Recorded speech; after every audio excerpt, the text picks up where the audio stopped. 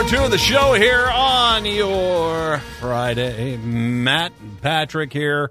I got dancing to do a little bit later on, but right now I have got our expert in COVID modeling as well as disease modeling as well. He's smart. It's Dr. Joe Eastman. He's worked for NASA. He's worked with Colorado State University, the LTER. He's part of COVID modeling teams. What's the world organization that you're now squawking with?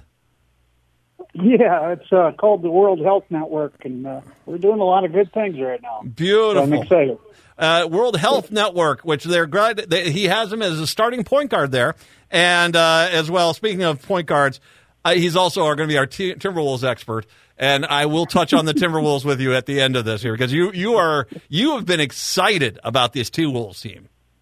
Oh boy, am I ever! And we're not even playing that great, and we're still winning right now. We'll get to all that here in a little bit. Okay, so I want to start off with observations, because I think one of the things that's such basic science. But I paid attention when I went down to South Carolina this last weekend, and I did look at the notifications, and it did say that of the three-headed monster, the COVID, the flu, and this respiratory thing that's going around, that the southeastern United States and the southern states were getting hit the hardest at the time I went down there.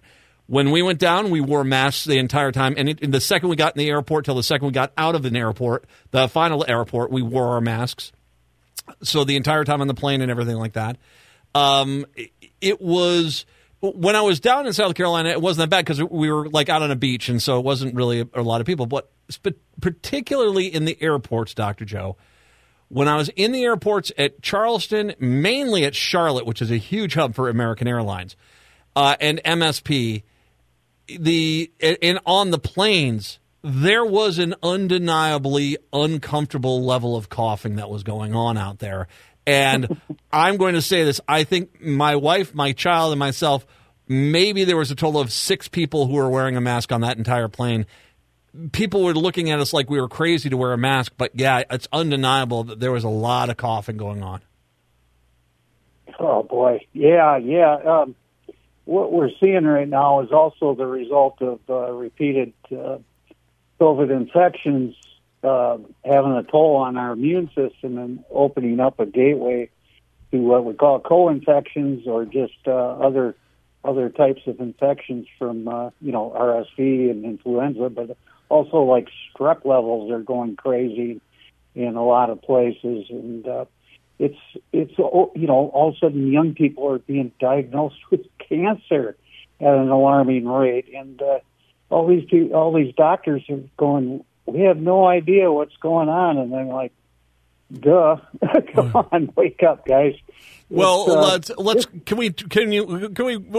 stop really quick here. What do you mean a lot of kids are starting to get diagnosed with cancer? I mean, I trust you. You're very smart. You know your facts. Can you elaborate? What there's been a spike in youth cancer cases?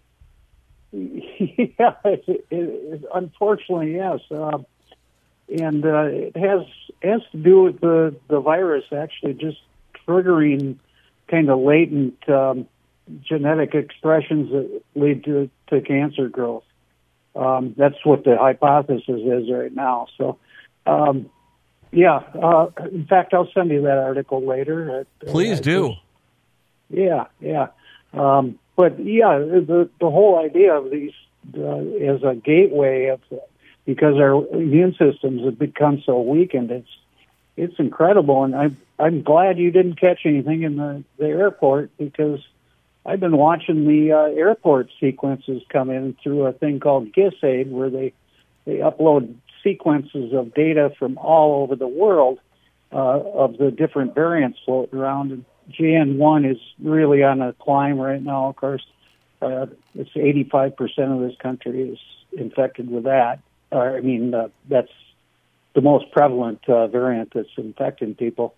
But anyways, I've watched the airports now for almost 2 months, and my gosh, they screen people coming in internationally, and a lot of them are showing these different JN1 variants that weren't here before. We're basically letting them in through the back door, and you'll see other variants probably take over here after JN1 runs its course. Okay, so if we can, let's talk a little bit about that, because it wasn't that long ago that if you came into a country and you tested positive for COVID, guess what? We're going to put you in a hotel. You're going to stay there till you're not testing positive anymore. It's the way most of the world has done it. I've had friends who were traveling internationally and then they came down with COVID and ended up having to stay an extra week or 2 weeks wherever they were in a hotel room. It's not the most ideal thing, but it does happen. So they're getting tested. They're saying positive, and we're still saying, "Okay, have a good time." Is that what's going on? Yeah, that's basically what's going on. Really sad to see this. It's gotten so crazy that California just decided that your quarantine amount of time you should quarantine if you test positive is 1 day now. It's like, are you serious? What in the world? And they're sending kids back to school in Oakland that are tested positive for corona. I mean, I can't fathom what's going on in many aspects of this country right now. Boy. You sent me the forecast here. We are in, I think, is it once again, if I'm not mistaken, it's the second worst spike in cases since that initial horrific one. I believe it was early 2021, correct? It was, the Omicron, the first introduction of BA1, it was called. And then that spawned a whole bunch of new variants. BA5, I've always referred to that as the woodpecker on a dry pine. It would not let go. And that lasted for 6 months at elevated levels. So you can expect more of the same down the line from this new family of variants that came out of the BA286 mutations. So your initial assessments were looking at March. Is it still March, or are you thinking it's going to be later in the year, April, May, that before this spike starts coming down? It's that's what's kind of alarming to me right now, and it's not just my model that's showing this. As we come down from this most recent spike that peaked sometime around January 10th, more than likely, most of our models agree with that. What happens is it doesn't bottom out at the levels that we're used to. We're still looking at, in towards the end of early March, right in that time period, of at around 750,000 new infections a day. And to put that in perspective, the very first big wave that we saw, where people were really nervous and raised the alarm, was, remember back in 2021, it was about 300,000 a day was our peak back then. So we're even above that. Kind of a lot above that too. Right, very more than double. So, of course, the death rate has decreased as we've learned how to deal with the virus itself. But we can't keep doing this, because even in my model simulation, I estimated the new level of COVID, long COVID cases that will result from this wave between now and May at about 11 million people with long COVID. And the economic impacts, the most recent I've seen, is about $3.7 trillion over the next decade. And that's a low-end estimate. I've seen them as high as 6. So we can't continue this. It's, let's design a new booster. And, by the time that booster gets in our arms, it's outdated. The new variant has popped up that it's not real effective against. So we got to change course. Yes. Well, the costs that you put out there, are those worldwide or are this U.S.? Just the U.S. Yes. Wow. Yeah, it's an alarming number. And yesterday they had the Health Committee met, the Senate Health Committee, and it was all about long COVID. And for the first time in a long time, the hearing, they actually had to have an overflow room for it. Our state Senator Tina Smith is on there, and she asked a lot of good questions, and went into all the problems people are having with insurance companies, recognizing long COVID. And, I mean, it's just an absolute mess out there right now. But that meeting was headed by Bernie Sanders, who was the chair. And there was a lot of positive outcomes that came out of that. Hopefully that it will create a momentum and get the government more involved in just what the heck is going on right now.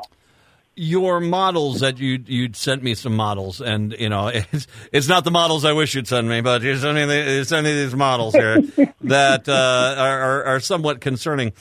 You sent me one for Illinois, and particularly I was a little stunned by the Chicago line, because as you were just saying here, it does not show the Chicago line. It shows the line you did for Peoria and for Champaign going down by mid-March, but Chicago doesn't go down at all. As a matter of fact, it goes down a little bit, and then it kind of levels out and plateaus and stays there. I mean, that seems to be the metro areas. It seems like, is that what you're seeing? The metro areas are going to be staying with this on a lot longer scale, with the closer contact with more people? Exactly. Minneapolis, St. Paul area shows a similar trend, and then tomorrow I'm going to present a bunch of results for other urban centers across the country, and you will see a similar trend where they've remained kind of as a residual pocket of the infection, and eventually that will get back out to the urban or the suburbs and rural areas of different states throughout the country. So, it's as we get the new variants coming in, it's going to present a whole another, probably a secondary wave, not as big as this one, but something similar. So moving forward, we got to get our act together. I'll just put it that way. Yeah, we do. Yeah, and I want to go back to another thing you said, is that the death rate might not be there. And I think that's definitely something that's playing into the society's psyche, that they're not seeing the danger here. But at the same time, I'm going to counterpoint you there. If we're seeing a spike due to COVID, the weakening of immune systems, and we're seeing a spike in cancer cases in youth, we've talked about the brain issues that have emerged with long COVID, the long-term respiratory and health conditions we're having with COVID.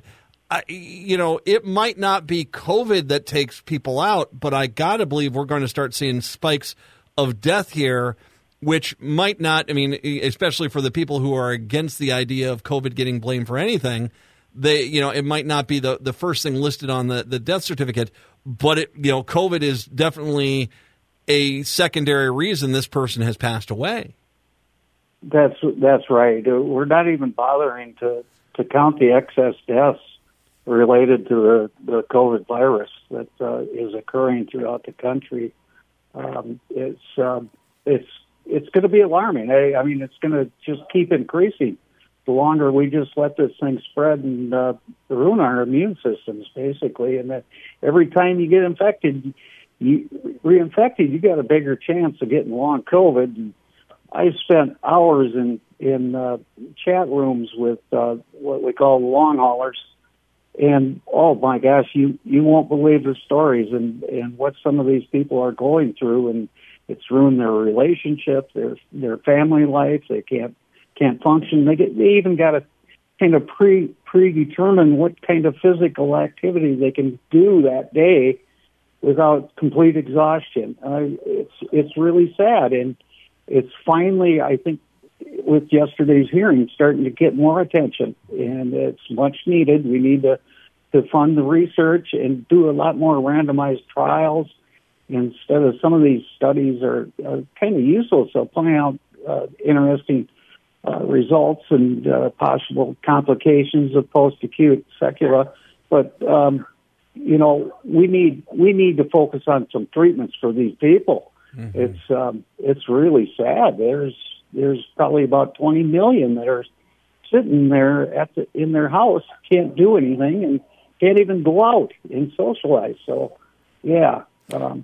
we got a big job. And we still have idiots making fake shaking videos from the vaccines. There's legitimate problems here, and they're just trying to still downplay the. I mean, I just can't. Yeah, it's hard to say. Last time you and I talked, we talked about the worst team up ever, flu and COVID. And that was something that was happening there. Where is that standing at? I mean, are we still seeing, and of course, let's throw in this respiratory disease. Are we seeing the 1-2, possibly a 1-2-3 punch still out there causing major havoc? Right. It's still out there. It's in a declining phase, but actually the flu has dropped off quite a bit just recently, but a lot of us are anticipating a secondary surge in flu cases coming on, and we get the kids back in school, and that kind of feeds us from the bottom up in terms of the influenza and the COVID itself. We'll see what happens here in the next few months. But it's not a rosy picture by any means. We got to change course. The respiratory condition that's going around, that's beyond the flu and beyond the COVID, what's the status of that right now? Because like I said, I think that, I especially think from, say, mid-December until early January, that was what was getting a lot of people in this country. Yeah, the just different kinds of pneumonia and things like that have, and again, we've opened up a gateway to other complications, respiratory complications, because of this COVID infection and reinfection that is getting way too prevalent right now. There's no FDA-approved treatments for things like long COVID, and the more people keep getting this stuff, the worse our immune systems become, and in a lot of cases we don't have any treatment right now for it. So it's kind of grim at the moment. It really is, and I'm sorry, but I've been that way for quite a while here. Oh no, but, you are sitting there saying, "For God's sakes, people! I want people to live. I want people to survive. I don't want people getting sick." And the world is ignoring this now. And you say, "Well, I'm glad you're out there doing it." I'm very much aware. I'm pretty much one of the last people that's doing any kind of updates with an expert on this stuff. And it blows my mind because, like I said, I'm going to an airport. I don't need to be a doctor. I can hear, and granted, I think there's some seasonalness to this. There's the flu and all these things. But we just, 3 years ago, we're in the grips of one of the worst pandemics this country has ever seen, one of the worst the world has seen in over a century. And people just kind of shrug their shoulders now. It's like, I'm going to go get my chicken wings at the sports bar. And you're like, what? I can understand your frustration because you're screaming into the wind at this point. Yeah. And, you tend to get beat down sometimes and kind of lose a little mojo. I kind of experienced that at the beginning of this month. I was like, oh, boy, should I just give up? No, Dr. Joe. No, don't give up, man. I need you. I need sanity in my life. Oh, for goodness sake. All right, for God's sakes, if you're taking a flight, wear a mask. Can we just get to that point right now? Go get your vaccines. Go get vaccinated. If you're diagnosed, stay at home for a few days at least, and wear a mask, particularly if you're going to an airport. You're spot on with that. As far as quarantine periods, there's indications that this new one can linger from about 7 to 21 days. Wow. You're still contagious at that point. So, there is a new drug that's kind of a knockoff of Paxlovid that they have in China now that is reducing the viral loads 30 times after 5 days. If you start taking this drug, it's, I think it's called Semavelvir. I always have problems pronouncing these names. But it's interesting to see, and hopefully it will make its way to our shores and help people out. So if we can reduce that load, just that load of when they're infectious, that is a big deal because then they're not spreading it to everybody else. Mm-hmm. And the other thing that I want to briefly mention is testing. We've basically dropped testing, but this is how sensitive it is.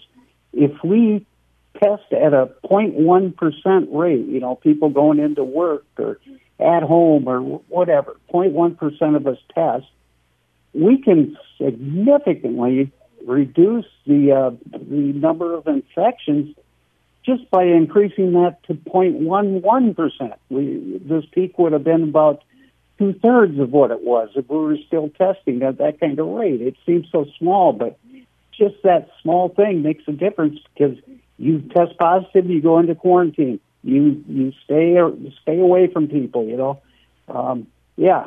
Well, and that's the case. You test positive, stay at home. Rest up, do it. By the way, you mentioned that one case where it's like, you know, at least 7 days. I had a friend who could not believe that they were they were tested positive for like 10 days, and they finally tested non-positive, and it stood out because I haven't heard that in a while, and I'm wondering if they had that variant. I would suspect that's what's going on there because, and the other thing is, a lot of times the tests aren't showing a positive result for 5 days. You could have it for 5 days, and the test might not even show it. Wow. And there is some new test techniques that are out there, and they have yet to be approved by the FDA. But we got to do something about the testing too. It's inadequate right now. And it has to be revamped. Dr. Joe, you're a hero, and not enough people are saying this. You're a hero. The people that work for the Minnesota Department of Health, they're heroes. The doctors, the nurses, they're absolute saints. They're out there. They're trying to fight this. I appreciate what you're doing. I know it's hard to say this as one person, but don't let this get you discouraged because we still need you fighting for us, and I appreciate all you do. Oh, gosh, thank you for the kind words, Matt, and I reciprocate because, like you say, you are one of the few people out there that is giving the airwaves a voice of reason on COVID and long COVID. So I greatly appreciate what you do, too. We've got a few seconds here. Let's. I know you are. He texts me during T-Wolves games because he's like, "Did you see that play?" And I'm like, "Okay, Dr. Joe, yeah." That's like, they're playing well. They just beat Memphis on Thursday. What the hell was with the 9:00 local start time last night? Yeah, I know. TNT finally decides to give us a little airtime, you know, but hey, we're going to penalize you. You got to play 2 hours later than what you normally do. Hey, kids, who wants to watch the first 5 minutes? You know, it's here's the great thing for the T-Wolves. If they can keep it together, they stop getting so loosey-goosey. They stop down on their turnovers. They've got a game at home versus Oklahoma City. That's on Saturday. That's the one tough one. They then have, you know, Twinkie, Cupcake, and Ho-Ho on the schedule as Charlotte, Washington, Brooklyn, and San Antonio all line up before we're at Oklahoma City on the 29th. If they can hold it together, there's a real opportunity for them to put some space between us and Denver and Oklahoma City in the West.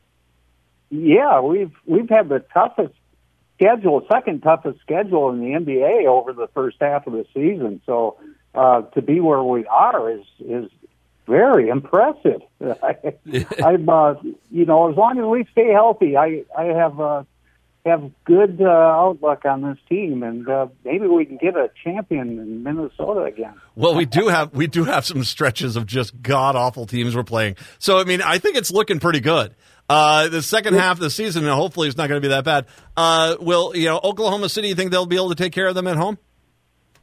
Yeah, that's going to be a tough game because Oklahoma City's system, you talk about teamwork on offense. Boy, they are really impressive in how they move the ball around. And, you know, Minnesota sometimes kind of freelances and then we let Ant take over and, you know, win the game for us. But we got other guys stepping up at different times too. So it's great to see. Conley. You know, yeah. I'm excited, as you can tell. Naz Reid, my opinion is Naz Reid is the key. If Naz Reid is so important for this team right now, and if, you know, Gobert is a rebounding machine, Cat, if he stays out of foul trouble, but Naz Reid, if he's starting to hit, it's over because it eventually gets down the line where there's just no one to cover him, and that's a good thing. Yeah, isn't he fun to watch? And remember when he went out last year with an injury right before or during the playoffs there, that crippled us. We might have beat Denver, you know. We could have. I think Naz, he's definitely got to be up in the line for the six-man award this year. He's got to be. Yes, I agree. He's starting to get a lot of love now, so it's good to see. The kid deserves it. He's basically undrafted, so we are. You like those stories. We are officially the Nas Reed station. All right, that's where we're at right now. All the rest of these guys are getting a lot of it. Nas, we're on your side, man. Outstanding play. All right, we'll check in with you in a few weeks. We'll get an update on the T-Wolves then, but stay safe. Keep in the face of all this resistance, just keep your chin up, man, because thank God for you. Thank God for you. All right. Thank you very much, Matt, and I can't wait to talk to you again. You got it. Dr. Joe Eastman, our COVID modeling specialist. Let's take a long break on this one. Come on back. We got a lot to unpack as well. It's the Matt McNeil Show right here on AM 950.